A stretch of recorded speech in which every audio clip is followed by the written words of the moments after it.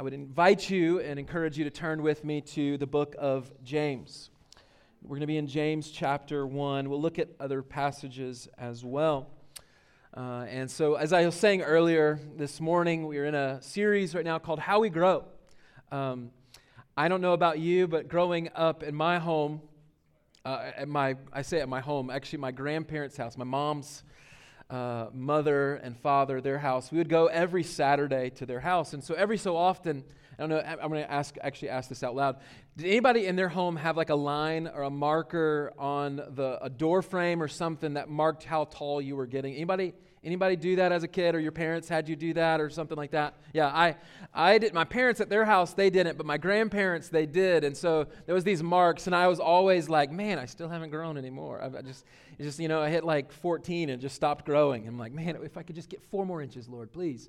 I just wanted to grow a little bit more. And so actually in our house, we've done this in my mom's. And so when we go, and we only see them at their house usually about once or twice a year now. And so it was neat going back at Thanksgiving to visit there, and they do it in permanent marker. They're like, who cares? Grandparents, I think eventually are like, who cares? Somewhat. And so it's like permanent marker. There's Colson, there's Levi, my youngest boy, and then Gracelyn, and then there's cousins and all these ones. It's just this door frame full of all these marks over the years. And so it was neat to see. Colson's like grown like 6 inches in like a year since the last time we had been there. But I think for all of us, I think there is a desire of growth, and I think a spiritual desire. I think most of us have a desire to grow. I don't think anyone is just, I'm sure there's some people who are just very content with I don't really want to grow. I think most people, they want to grow. This year, maybe you've already established some resolutions and some things that you're like, hey, in these areas I want to grow. Maybe I want to read more books this year, or I want to take an intentional vacation with the family this year that we have put off for a time, or you have some goals and different things where you want to achieve those goals and you want to see yourself grow in those areas. I think most of us are natural. And some, at the beginning of the year, you want to grow less, right? You're trying to lose weight. You're trying to trim up a little bit. But I think in all of our lives, I think most of us, if we're normal human beings, we want to grow. And I think for most people, especially when it comes to followers of Jesus, I think there's a genuine desire to grow. I want to grow.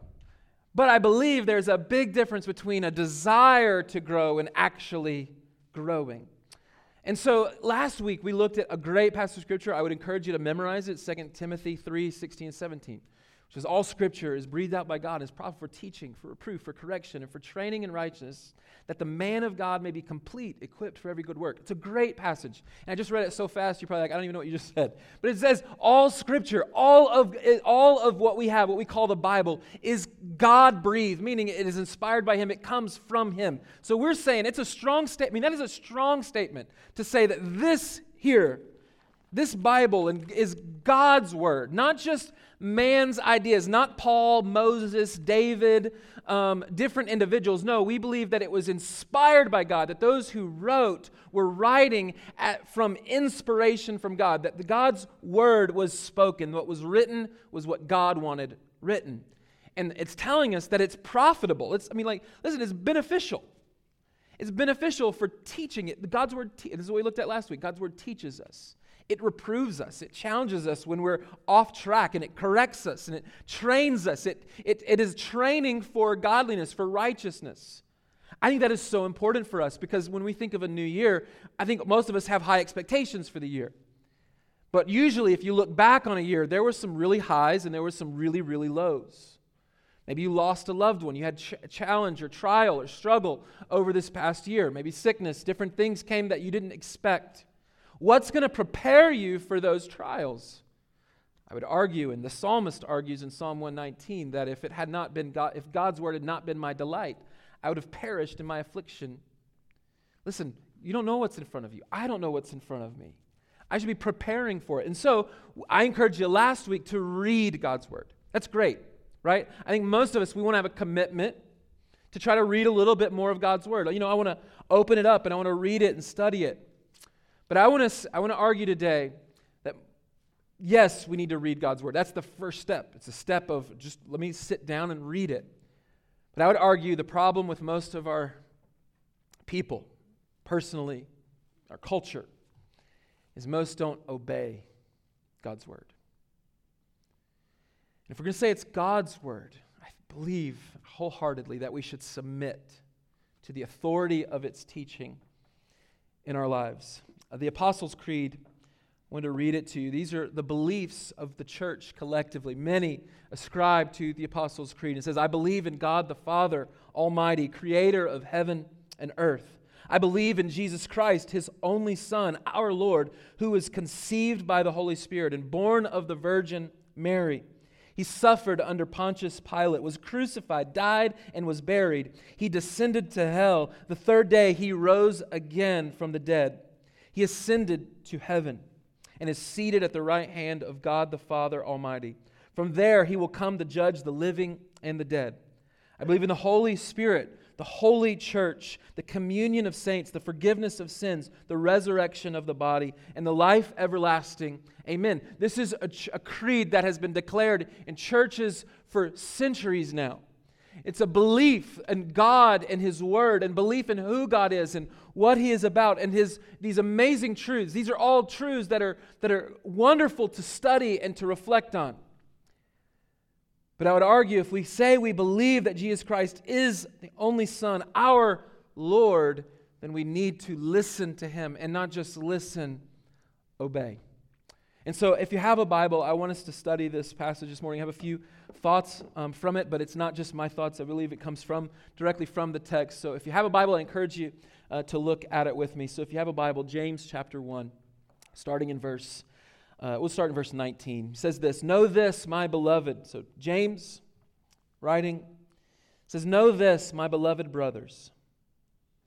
Let every person be quick to hear, slow to speak, slow to anger, for the anger of man does not produce the righteousness of God.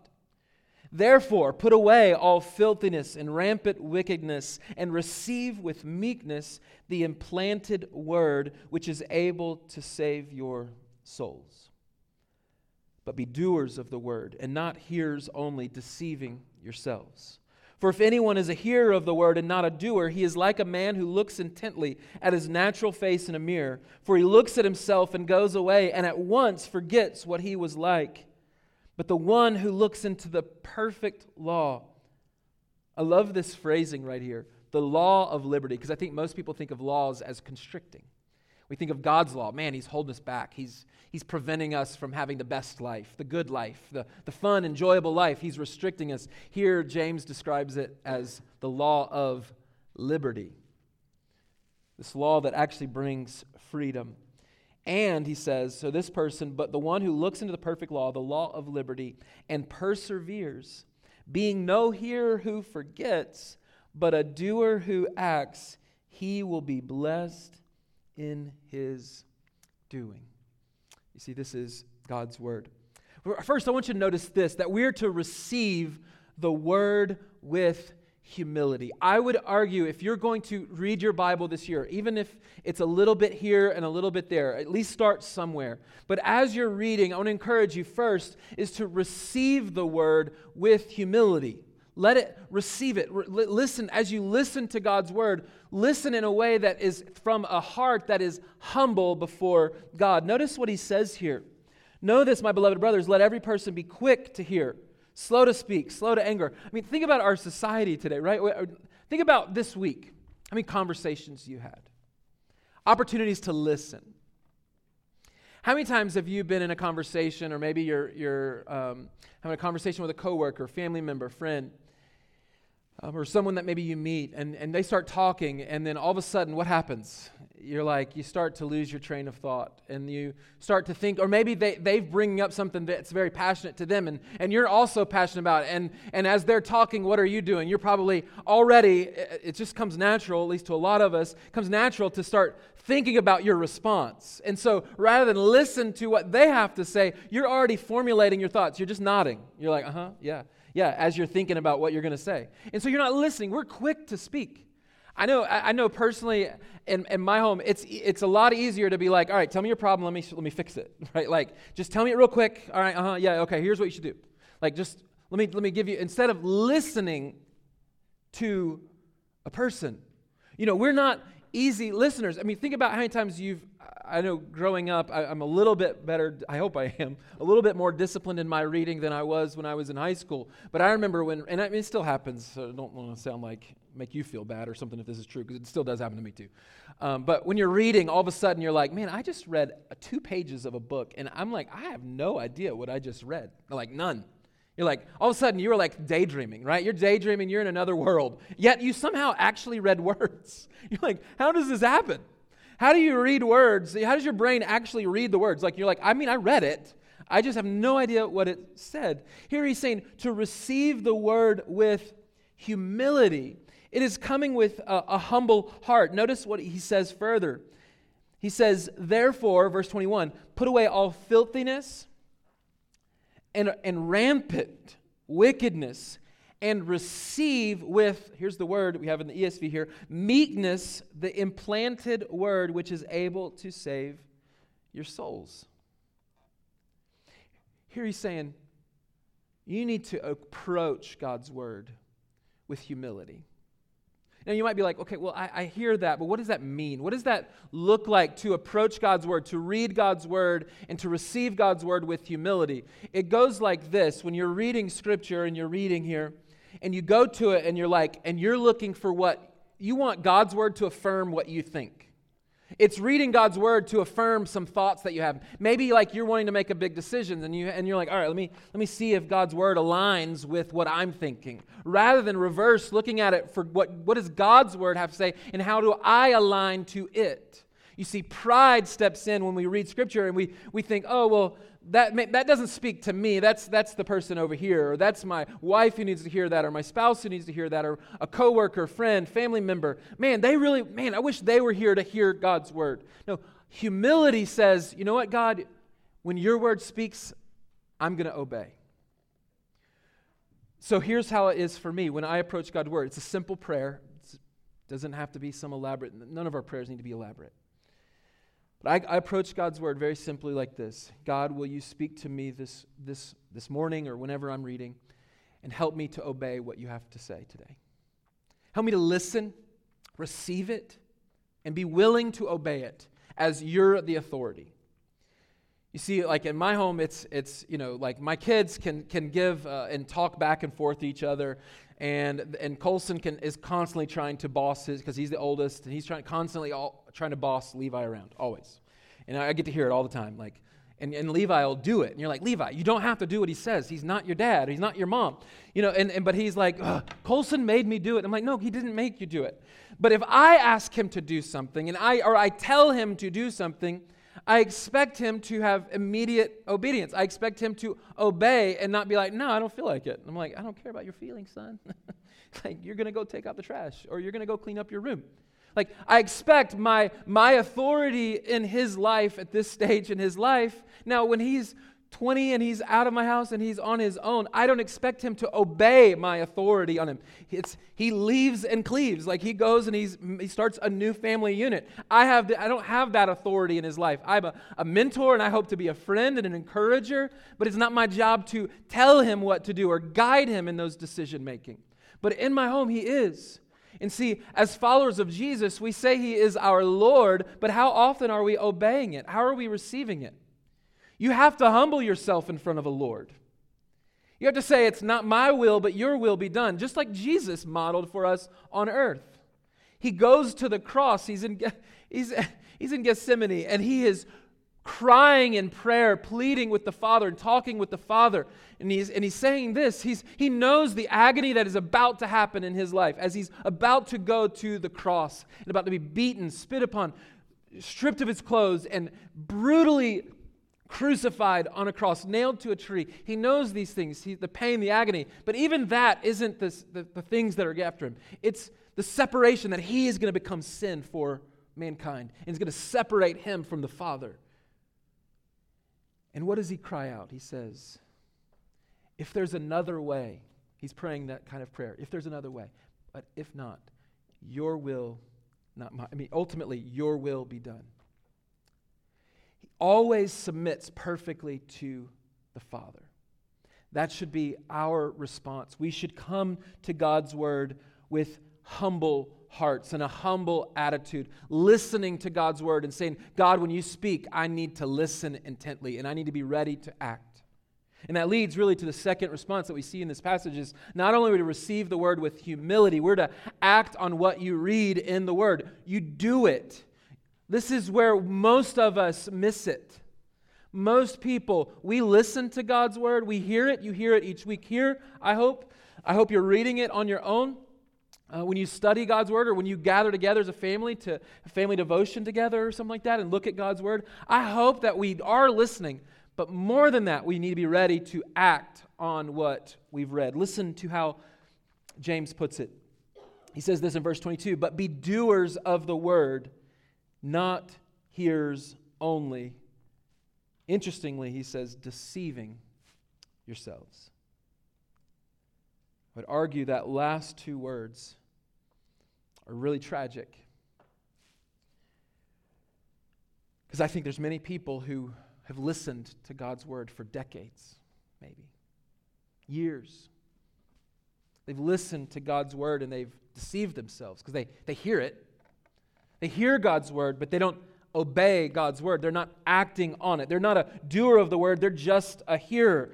I mean, I have seen more mature people who've been saved for 6 months than I have seen for some that have been professing followers of Jesus for decades, who've just heard God's word but never lived it, have never craved God's word. They've just maybe consumed it on Sundays and never really touched their Bible during the week. But here, the writer of James, as James is writing, he says, but be doers of the word, not hearers only.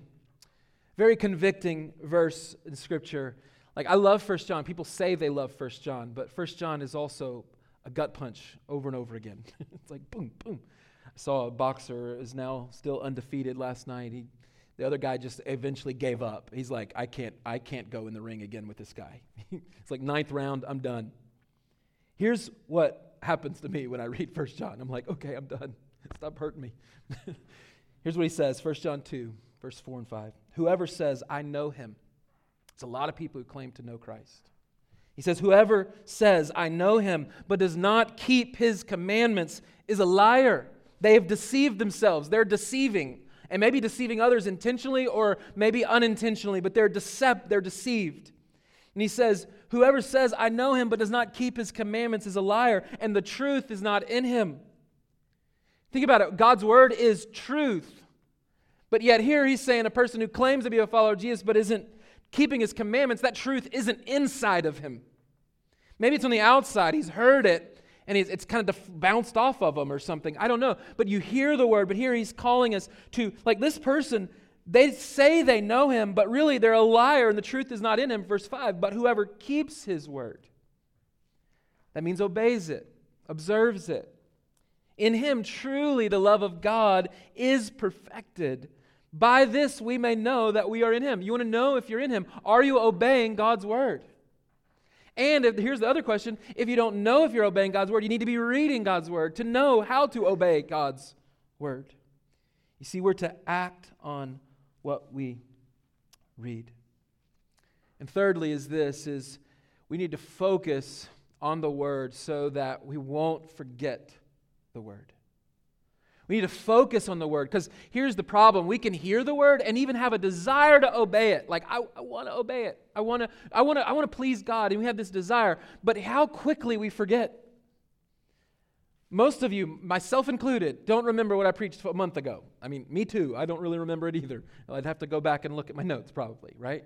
Like, it's easy to forget, or maybe what you read earlier this week in Scripture on your own. You're like, man, what did I read again? I know I'm in Genesis, it's probably chapter 4 or 5, because it's the beginning of the year, and so maybe I read this, and you don't really remember. Listen, we have to bring a focus, an intentional attitude, that humble heart to God's Word, to focus on the Word so that we're not going to forget the Word. Listen, we need to learn the lessons from the Old Testament Israelites. Do you remember how God gave the law to the Israelites? Some of you may remember this. As God gives the law to Moses, they're traveling out of their slavery in Egypt, and they're on a journey, and they're in the wilderness, and they land at the base of a mountain, and Moses goes up to meet with God, and God delivers him the Ten Commandments, written on stone that we see. What's happening at the base camp? While he's delivering the Ten Commandments to Moses and to the people, here's God's heart. Here's what's going to bring you blessing in your life. I don't want to just restrict you. Again, it's the perfect law of liberty, of freedom.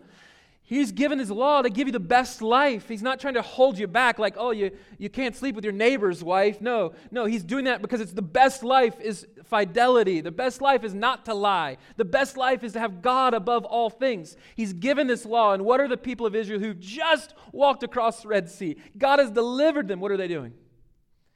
They're worshiping an idol that they've made with their own hands. You're like, how do you do that? But we better be careful to ask those kind of questions. How would you do that? Because that's exactly what we do, don't we? We worship things rather than the created one, as Romans 1 tells us. We worship the creation rather than the Creator. And here the Israelites at the base camp, while Moses is up with God and God is giving him the Ten Commandments, they're down burning all their gold and silver to make them a bronze calf that they can worship and thank for protecting them. Like, what? How do they do that? And they would forget over and over again. And God's giving them His law and giving this to them. And the people are forgetting what God has done for them. They've already forgotten it. So that when the retelling and the re-giving of the law is outlined for us in Deuteronomy 6, I'm going to read it here in a second. In Deuteronomy 6, we get, as the people are about to go into the promised land. Here they are, they're about to go. And here's what God's word tells us in Deuteronomy 6, verse 4. It says, "Hear, O Israel, the Lord our God, the Lord is one. You shall love the Lord your God with all your heart and with all your soul and with all your might. And these words that I command you today shall be on your heart. You shall teach them diligently to your children, and shall talk of them when you sit in your house, and when you walk by the way, and when you lie down, and when you arise. You shall bind them as a sign on your hand, and they shall be as frontlets between your eyes. You shall write them on the doorpost of your house and on your gate." Why? Why go to extreme lengths to remind yourself that God is the Lord God, and that you shall love the Lord your God with all your heart, soul, and strength? Why? Because we forget. We quickly get distracted. We get focused on what culture has got to offer. We focus on the things of this world. We focus on our even some good things, but are those good things become preeminent in our lives? And we take those and treat them as God. And so here God gives us His word, and He's reminding them. And in verse 12 of that same chapter, He says this, "Then take care lest you forget the Lord who brought you out of the land of Egypt, out of the house of slavery." Why are they doing this? Lest they forget, because you will forget. So we don't just listen to God's word on Sunday. You spend it in the week. You put it in your heart. You put it in your home. You talk about it with your children. You talk about it on your own. You talk about it with coworkers. You put God's word in your heart and in your mind, and you let it soak in so that you won't forget it. Because we so easily forget. Listen to how crazy of an illustration he gives back in our passage in James 1. He says, verse 22 again, "But be doers of the word, not hearers only, deceiving yourselves." Be a doer of the word. Don't just listen to God's word. Do what it says. And here's the illustration he gives, verse 23. "For if anyone is a hearer of the word and not a doer, he's like a man who looks intently at his natural face in a mirror." How many of you looked in a mirror this morning? You don't have to raise your hand. I'm just kidding. You don't want to single out anybody who never even looked at a mirror once. But man, maybe you just, your natural beauty, you just wake up and you're like, I know I look good, so it's fine. I could just go out. It doesn't matter. Most of us need to look in the mirror and be like, man, that is a disaster. What do I need to fix? Right? It says, "For if anyone is a hearer of the word and not a doer, he's like a man who looks intently." Notice it's looking intently. Like he's actually focused on what he's looking at in the mirror. And he or she is seeing this and seeing the reflection in the mirror. They look intently at his natural face in the mirror, for he looks at himself, verse 24, and goes away and at once forgets what he was like. Like, what he's saying is basically this, is like that person saw themselves in the mirror, and then now when there was a police lineup of people, he couldn't tell you who's who. He couldn't tell you who he was in the lineup. Like, how ridiculous is that you wouldn't recognize who you are? You completely forget what you look like when you looked in the mirror. That's what he's describing, a person who looks at God's word intently and then walks away and leaves. And you notice this, it's also looking at God's word. God speaks. He reveals to you maybe an area of weakness and sin in your life and that how you need to respond in faith and repentance. And you walk away and you're like, yeah, that's good. Man, I needed that today. That's good. And then you go back to your life as if nothing ever happened. You're a forgetful hearer. Not only are we to act on God's word, and not only are we need to come with a humble heart, but we have to bring a focus and an intention to our time in the Word so that we will not forget. Because guess what? You will forget. I forget. We need God's Word. Joshua 1:8 reminds us of this. This book of the law shall not depart from your mouth. Don't let it get away. Don't lose the thought. It shall not depart from your mouth, but you shall meditate on it day and night so that you may be careful to do. Here's the part. I want to meditate on it. I want to remember it and focus on it so that I can be careful to do according to all that's written in it. All of it. I want to be able to observe God's word, and I need to meditate on it. I need to focus on it. Listen, I want to encourage you, read God's word. Read it for breadth. Read it. Try to read the whole Bible.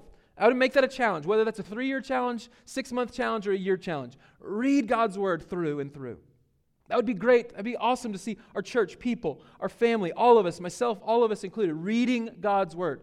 That's great. But we also need to focus and dig into God's word and apply it to our lives because we don't want to be a forgetful hearer. Because he says this great promise in verse 25, but the one who looks into the perfect law, the law of liberty, and perseveres. There's an enduring word. It's a focused intention, not forgetting. You're persevering. Being no hearer who forgets, but a doer who acts. Here's the promise. Here's this blessing. It's a great blessing. He will be blessed in his doing. You see, as you observe God's word, as you apply it to your life, as you put an intentional focus to it, God brings blessing. And I want to be careful here. I don't want to communicate that, well, if you just read your Bible, God's going to fix all your problems and your challenges, and he's going to bless your bank account because you read your Bible this week, or he's going to all of a sudden send checks in the mail to you so you can have financial freedom and flexibility and all those things. No, that's not what he means. The blessing comes from relationship with God so that when the trial comes, you can be, like James says in here, the person who can find joy through sorrow. The person who can trust in God, and as 1 Peter tells us as well, as suffering happens, that someone can endure those trials with joy and with happiness in God. The blessing that comes that we read in Psalm 1 earlier, blessed is the man who does not do these things, but who does what?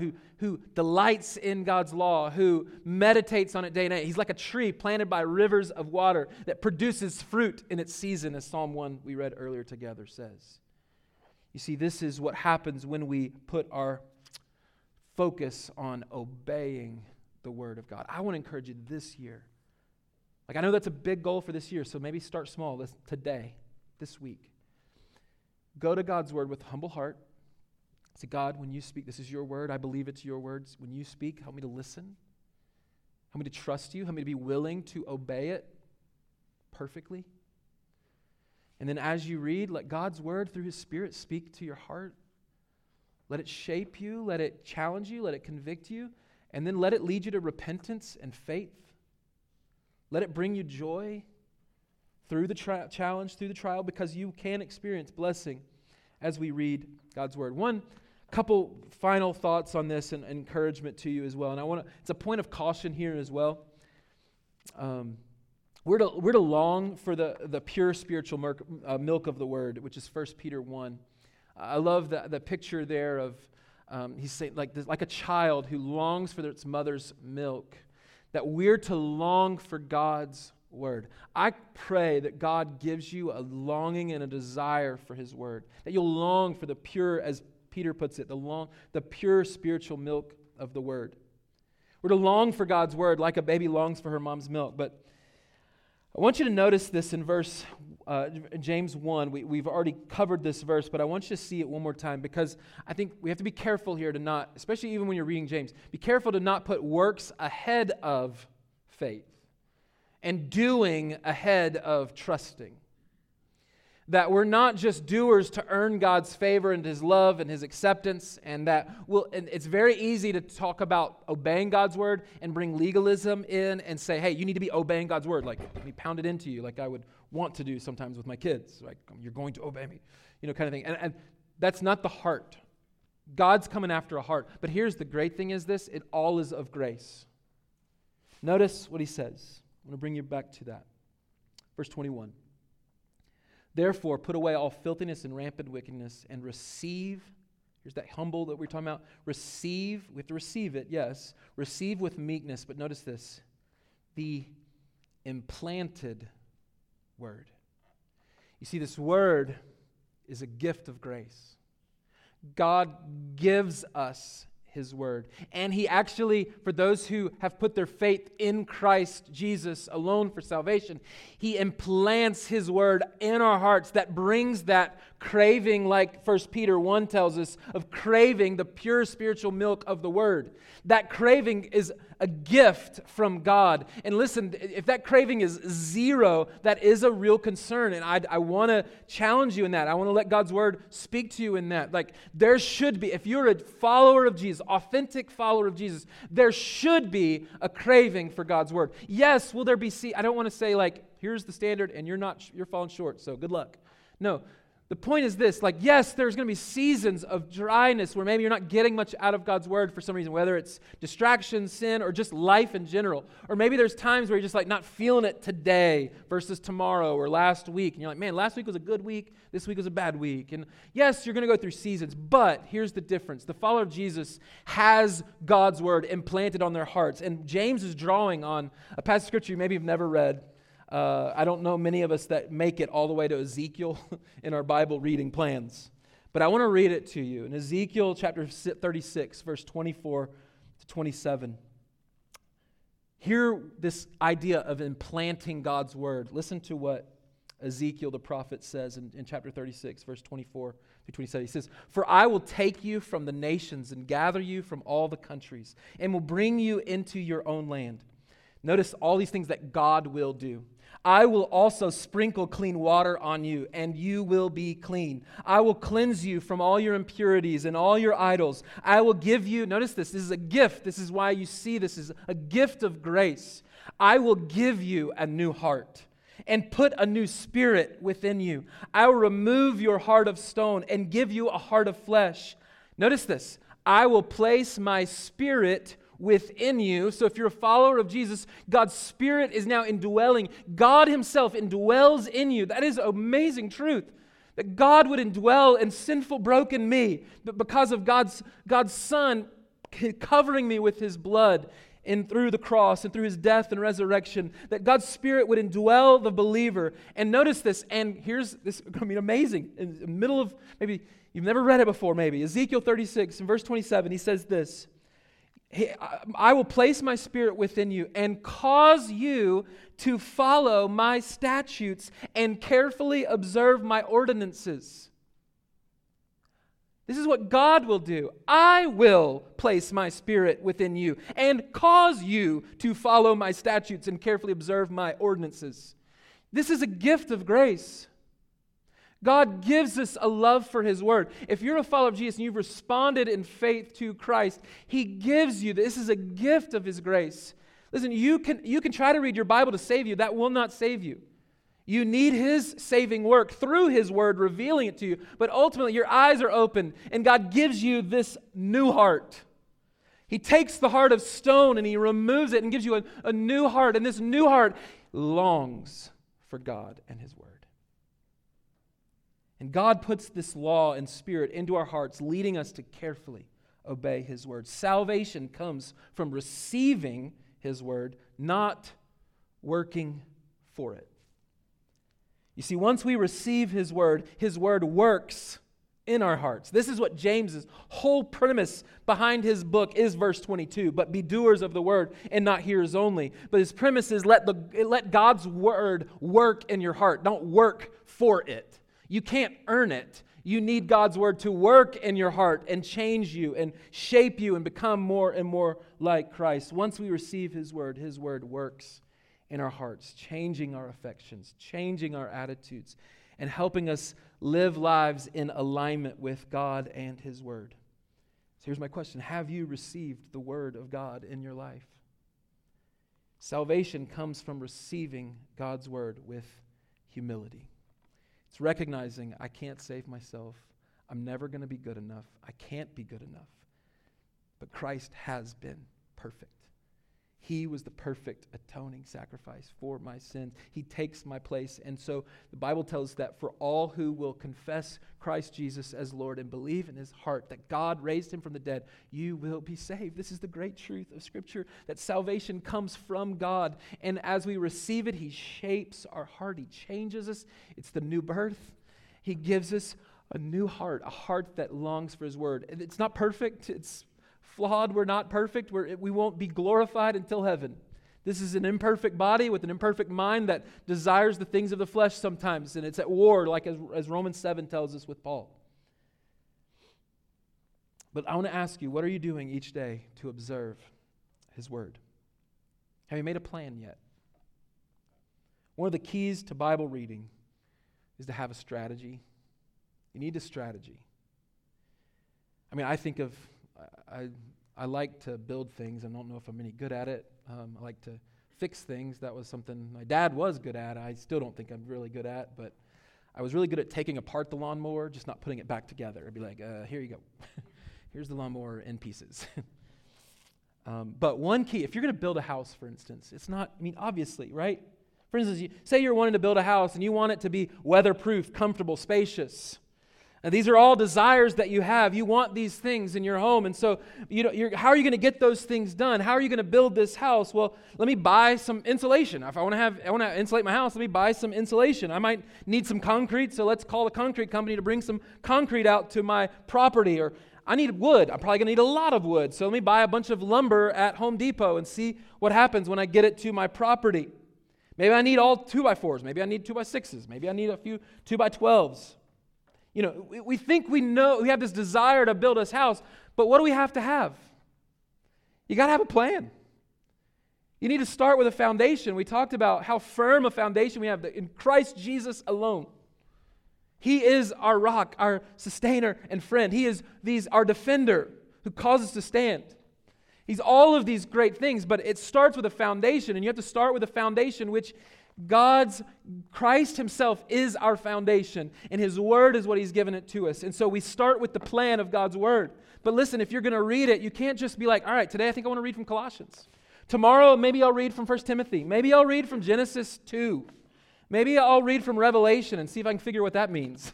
Right? Like, I'm just going to bounce. Like, don't bounce around. Don't be like, I wonder what I should read today.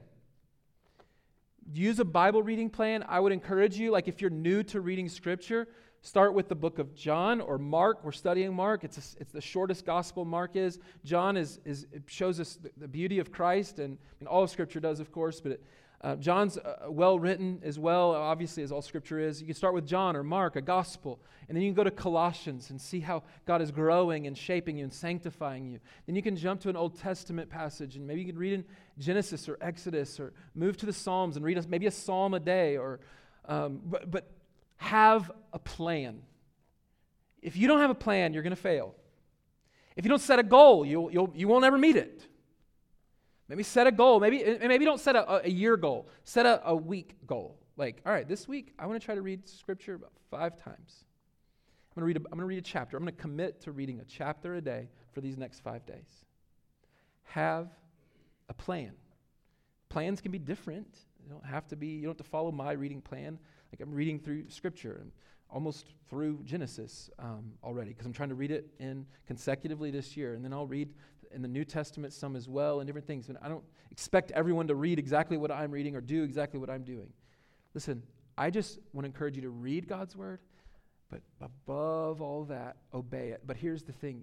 If you're not putting your trust in Jesus, obeying is only going to be legalism, and it's never going to earn you anything. It's not going to get you into heaven just because you try to obey a bunch of rules in God's word.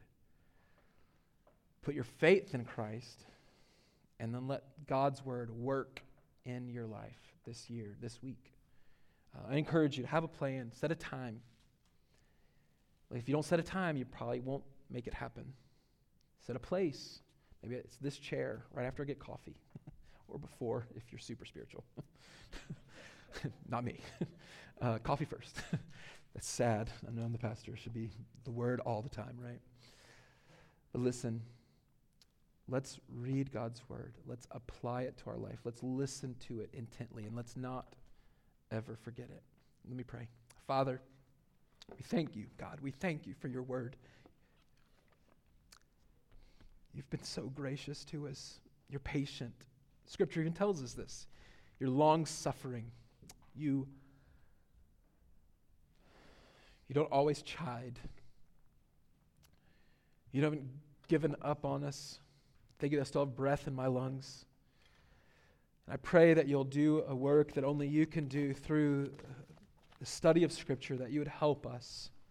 As Ezekiel's telling us, God, do that gracious work in our lives. As we put our trust in you, that new heart, the transformed heart, would have a hunger and a thirst for righteousness, a longing for your word, and that your word would speak into our hearts, and when it speaks, we would listen, and that we would obey immediately. God, if you're calling us to go, that we'll be able to go. If you're calling us to give and invest in the poor, I pray that we'll obey you in that. If you call us to adopt a child, I pray that you will help us to respond in obedience to your word and to your working through your Spirit in our lives. God, if you're calling us to do something, that we would act, that we would not quench the Spirit, that we would respond in faith. Help us have the faith of Abraham, who didn't know the journey in front of him, didn't know what was lying ahead, but took the next step. You didn't tell him where he was going. You just promised to be with him, and that you promised faithfulness. So help us to be faithful, because you're faithful. You're a good God to us, and we thank you. And we want to praise you for these wonderful truths that we get to experience and study in your word. I pray that we'll put it deeply in our hearts as you've implanted it in us, and help us to grow. We ask this in your Son's name.